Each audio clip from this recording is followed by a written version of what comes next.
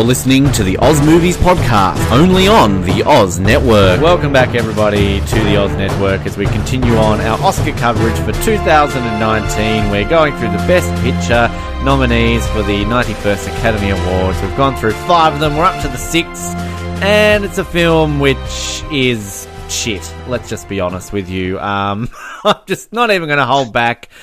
This is maybe a movie that is built for the Oscars, but maybe I'm not built to review films that are from the Oscars then, because I didn't watch all of this film. It's the first time I've ever come into an episode of the Oz Network and not actually done the one thing I was meant to do and watch the entire thing before starting, because I couldn't do it. I couldn't stomach it. I just could not last throughout this entire movie. It's The Favourite. It's the name of the movie. Thank God it's not the actual favourite to win the best Oscar. Yeah, I don't really know even what to say anymore when it comes to this movie, because holy crap, this is maybe the most boring movie I've ever seen in my life. My name is Ben, and I like it when she puts her tongue in me. And my name is Colin, and your cream bill is outrageous. Are you bathing in it to help your hemorrhoids? So you read these lines on paper, and it's like, oh, that sounds like it could be entertaining. I mean, there's a line here, you look like a badger. I mean, goodness, that could be entertaining. Yeah, cool. But this movie, like, Jesus, like, I sat through the Phantom Thread. I lasted through the Phantom Thread. I would watch the Phantom Thread 100 times a week if it meant I never had to watch it. I couldn't do it. I tried every ounce and inch and strength in my body. And Mallory's watching this with me. And she's every 5 minutes going, oh, God, how long's this got to go? How long's this got to go? Got to, like, the hour mark. And I swear to God, at that point, I'm thinking, like, oh, surely it's only got, like, 10 minutes to go. I looked at the timestamp. I'm like, nah, can't do it. Nah, I'm done. And this is the shortest movie we're covering this year. Oh, Lord. That's my impression. What was your impression of The Favourite, Colin? Well, I'm trying to figure it out still. I didn't hate it. It's not the worst movie I've seen. It's not going to rank on the bottom of my list here. But it was okay. Like, I will say this. I probably would have had a very similar impression to you. Like, it's an unusual movie, and there are things that are funny about it, but I found myself frustrated. Maybe this is because we even talked about this with Green Book, about all this controversy that Green Book's getting because, oh, they didn't stay true to the true story because of this, and this. And meanwhile, Green Book, to me, seems like the most accurate true story, true adaptation of this year, because here's another movie that's based on a true story, and as I keep reading up on the true story, I'm like, everything in this movie happened except no lesbians. And the entire premise of this movie is all the women are sleeping with each other to get what they want. I kept wondering to myself, I'm like, would this have been a more interesting movie if it was just sort of a political movie? And I'm thinking maybe. I will say that when you get closer to the end, especially in the last half hour, things start to click and you start to understand why they made some of the decisions they did make and how this movie's made. But still, I mean, I'm not going to say I hated this movie. I will say this was the one, as I mentioned, this is the one she wanted to watch. She didn't hate it. She didn't love it either. Oh, Jamie. Baby brain. She's like, yeah, it seems interesting. It's all right. And that's kind of where I'm at. It's interesting. It's all right.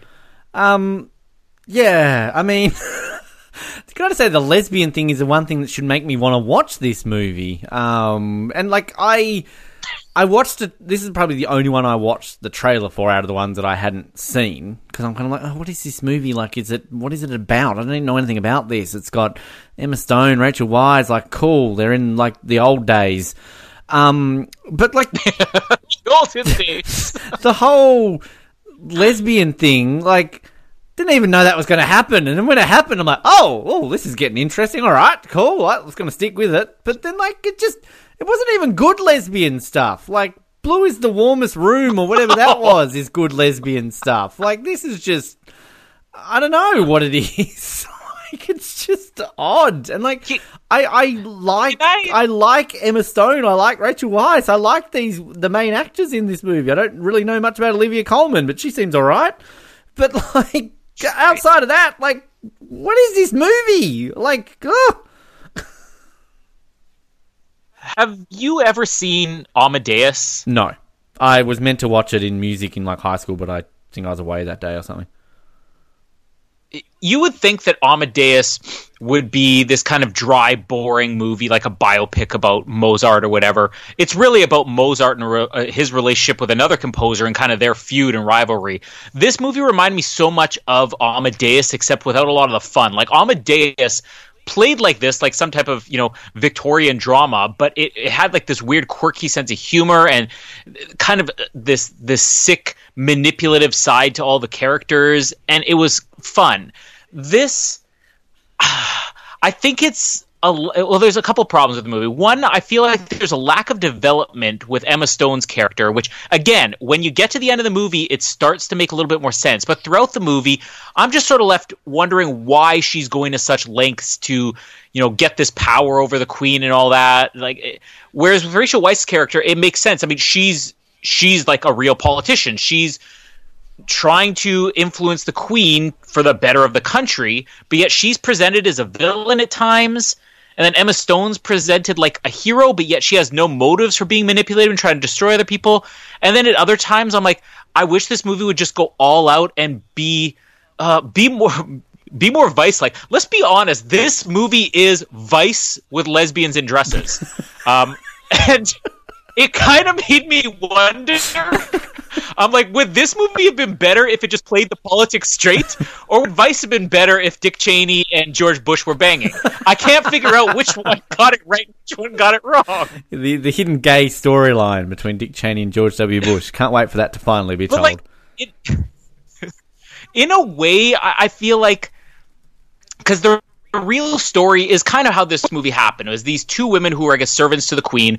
Both were, I guess, related, and then they developed this feud trying to get control over it. The one turned the queen against the other one. It was just this huge, mess up. The queen herself was very much the way she's presented here, but they were not lesbians. They were not sleeping with the queen to get what they wanted. And I felt like that was tacked on to get this movie more attention. And it does feel like that in ways, although the way that the ending's presented, I get maybe why the director chose that as a way to illustrate this feud. But still, I'm sort of left wondering, I'm like, would this movie have played better just playing it straight? Well, I'm just reading here the... Straight, sorry. I didn't mean it like that. I see what you're trying to do there. I do see here, though, the director of this film, Yorgos Lanthimos, am I saying that correctly, came out and said, some of the things in the film are accurate and a lot aren't. Now, if that's your quote about something that's meant to be, based on something that happened in history, now, can we imagine if, this was said, Bryan Singer came out and said that, oh yeah, some of the stuff that happened, it didn't and didn't, like, just so blasé about it. Like, I feel like a director should be trying to defend it a little bit. More so than just being like, oh yeah, I made a heap of this shit up. Like, I mean, that's such an odd way to come out and try and, sell your film. And particularly, I think the thing with this one, like the whole lesbian storyline, I think that, like, you kind of put it in a good point when you say this would have been Vice if George W. Bush and Dick Cheney... I mean, imagine if in Vice they had have gone out of their way to show a gay affair between George W. Bush and Dick Cheney. People would have been like, this never happened, what are you doing? Like, the fact that this film is like, 300 years ago, essentially? Like, is that... You can get away with it now, essentially? Like, it's just... Yeah. It's such an odd thing to do. Like, let's go back to Titanic and have Kate Winslet and Kathy Bates banging in the car in the hull of the ship instead. Like, Leonardo DiCaprio and Billy Zane having a massive orgy with, Victor Garber and all that sort of stuff. Like, I mean, if you're going to be changing history to that extent... Yeah, like, it's still a valid point. And again, I think the main reason that I'm really thinking about this is because we're coming off of Green Book 24 hours ago, where Green Book's getting the most criticism for changing the real events, and the only criticism really getting is from the family of Dr. whatever, Mahershala Ali's character. His family saying, oh, it didn't really show his connection to his family. So they're basically saying we weren't part of this movie, so we're upset. Otherwise, everything about that movie, pretty accurate to how it happened. And your comparison of, 300 years ago makes me think about a movie like Shakespeare in Love. that's a movie that's using real characters but a completely fictional story. Now, if they had made the story that in Shakespeare in Love, Joseph Fiennes is having sex with Jeffrey Rush instead of Gwyneth Paltrow, say that. Is that considered? Because it almost feels like there is no controversy for this movie, and part of that does have to come with you got to sit through to the end. Because I'll only say that the way that the final scene in particular plays out. It's a very long scene. Not a lot's happening in it, but you sort of have that moment where you're like, I get why they did it like this in a way for modern audiences to really understand, the reasons these characters are manipulating each other and all that. But still, it's like there are so many other movies that if they had decided, let's have this on here, and we're not even talking about, that's controversial. How could you have George W. Bush and Dick Cheney having a gay love affair? It's not even that. It's just, is it necessary in telling your story to build a story that's basically just about political manipulations and people trying to get power? Is it necessary to include that aspect to sell the characters better, the story? Like, it's just, it really has me scratching my head if it really made any sense. Yeah, it's odd. And is it down to modern day? We've gone over this a few of the last movies we've talked about. You cannot really have a movie now without it having some sort of, connection or some sort of message about some form of topic that's, topical at the time. Yeah, something topical. Yeah, so it's just odd. The Phantom Thread didn't have to do this a year ago. And here I am defending the Phantom Thread, and we hated that last year. What was the commentary in The Shape of Water that, hey, it's okay if you want to bang a fish. It's fine. The bestiality defense movie last year. But at the same time, I think even throughout the movie, the reason I wasn't, even though I was really questioning, I don't know why this was done in this movie, and I did feel like it was done to get attention. This is what it ultimately comes down to. Phantom Thread had Daniel Day-Lewis saying it may be my last performance ever. It was P.T. Anderson, who every time he's teamed up with Daniel Day-Lewis has been Oscars, Oscars, Oscars. This is a period costume drama about a queen and a few servants of hers, starring a bunch of actors who have had many movies that just went straight to Netflix that were period dramas. There's no reason this movie would have ever gotten the attention it got unless they had done something to make it stand out from other period dramas. So again, if that's the reason why, I get it. But if you're just watching this for a straight story, you want to be caught up in a story, at times it sticks out like a sore thumb, because they don't spend that much time on it. It sort of comes and goes, and they'll go for 20 minutes where it's all just, we need to get the Queen to sign off on doubling the taxation. It becomes all this legislation, and then it has nothing to do with it. And then all of a sudden you'll cut to a scene of, Olivia Colman fondling Emma Stone's breasts, and you're like, oh yeah, that's part of the movie. It's unusual. I did want to quickly say, you mentioned you weren't familiar with Olivia Colman. I guess she's most famous for a TV show called Broadchurch. Does she do? You know who David Tennant is, right? Yes, former Doctor Who, right? Yeah. So after Doctor Who, he did a TV show called Broadchurch with her, and it had 3 seasons. And I'm not a huge David Tennant fan, huge Doctor Who fan. I watched that show for him, and I walked away from the first season thinking, wow, she puts David Tennant to shame. And everything I've seen her in, it's very similar.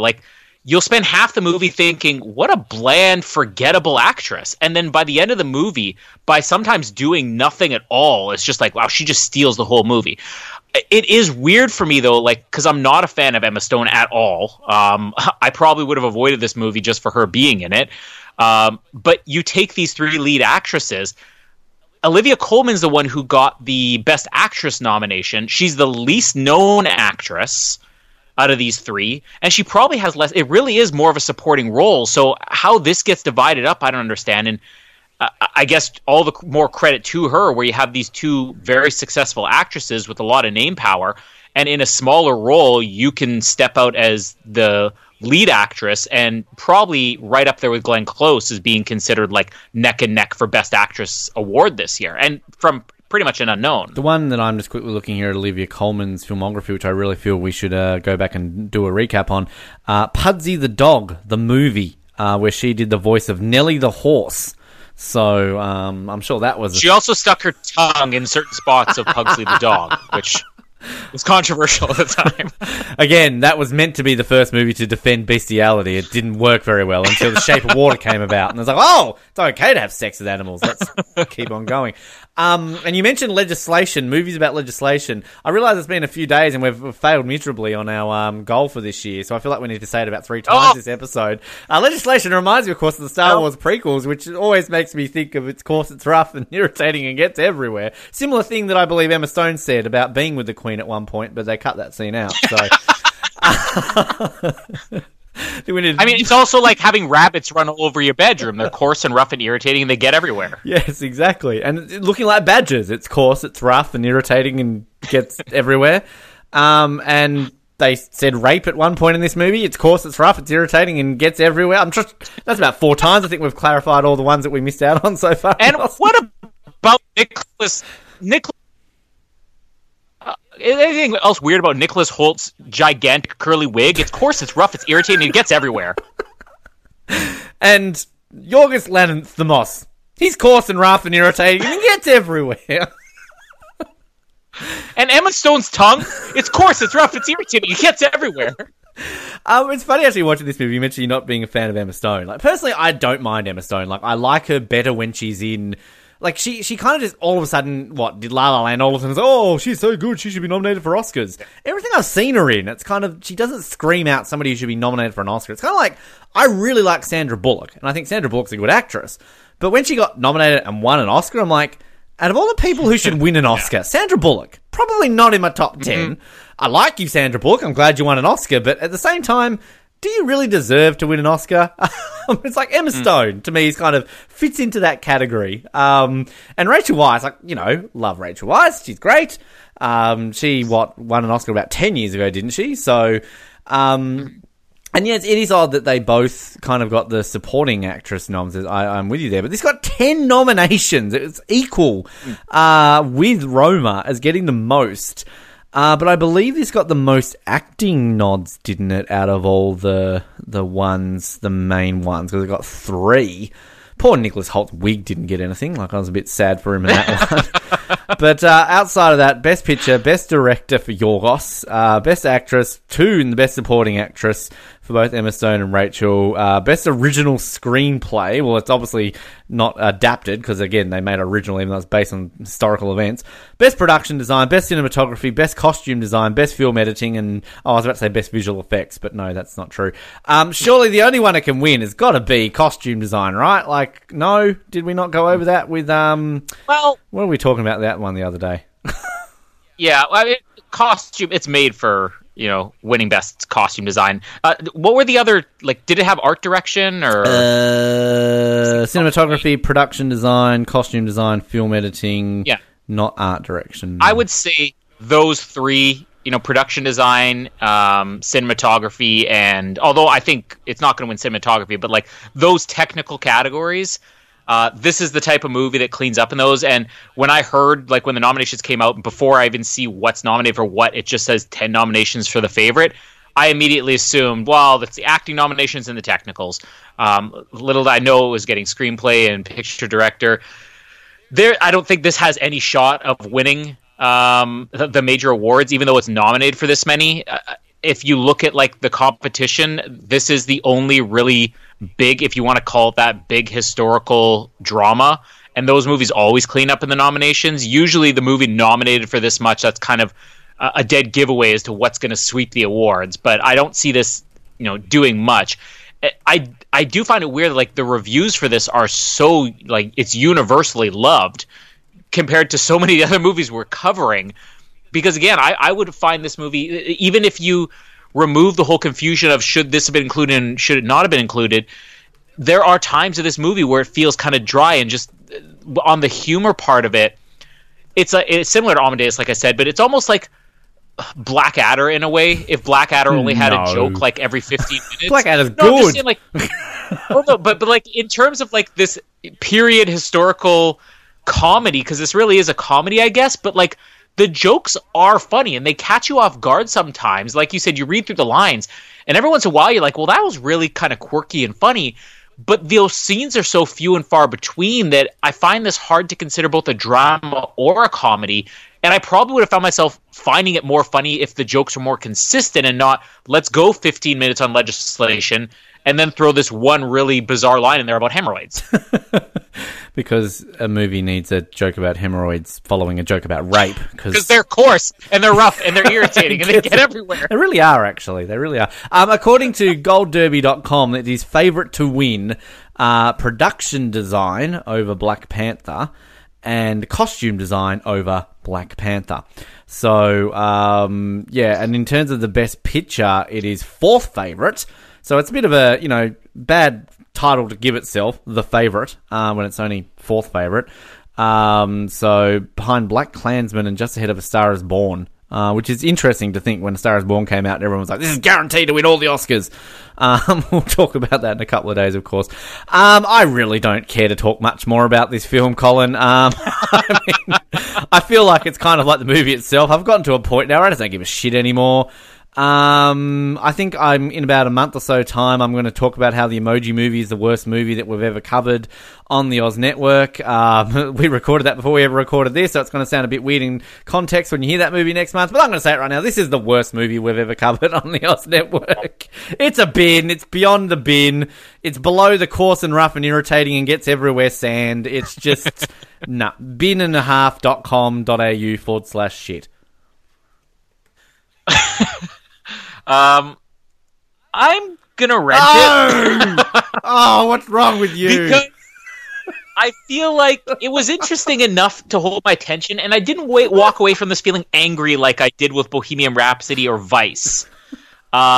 I'm not sure where this is going to land, because in all honesty, I appreciated some things about this movie, and I really feel like if you had it in you to stick it out to the end, the last half hour, it's not like the movie gets infinitely more interesting, but in the last half hour, things just start to make sense, and like the motivations of the characters are there, and it gets a little bit more focus on this rivalry that I found interesting. There's an interesting movie in here. It's just, I feel like this is overrated, if anything. I'm just looking at, again, ratings here, the movies that you've binned, and then you've rented this above it. Like, what the hell? You binned Kill Bill 2, and you rented The Favourite.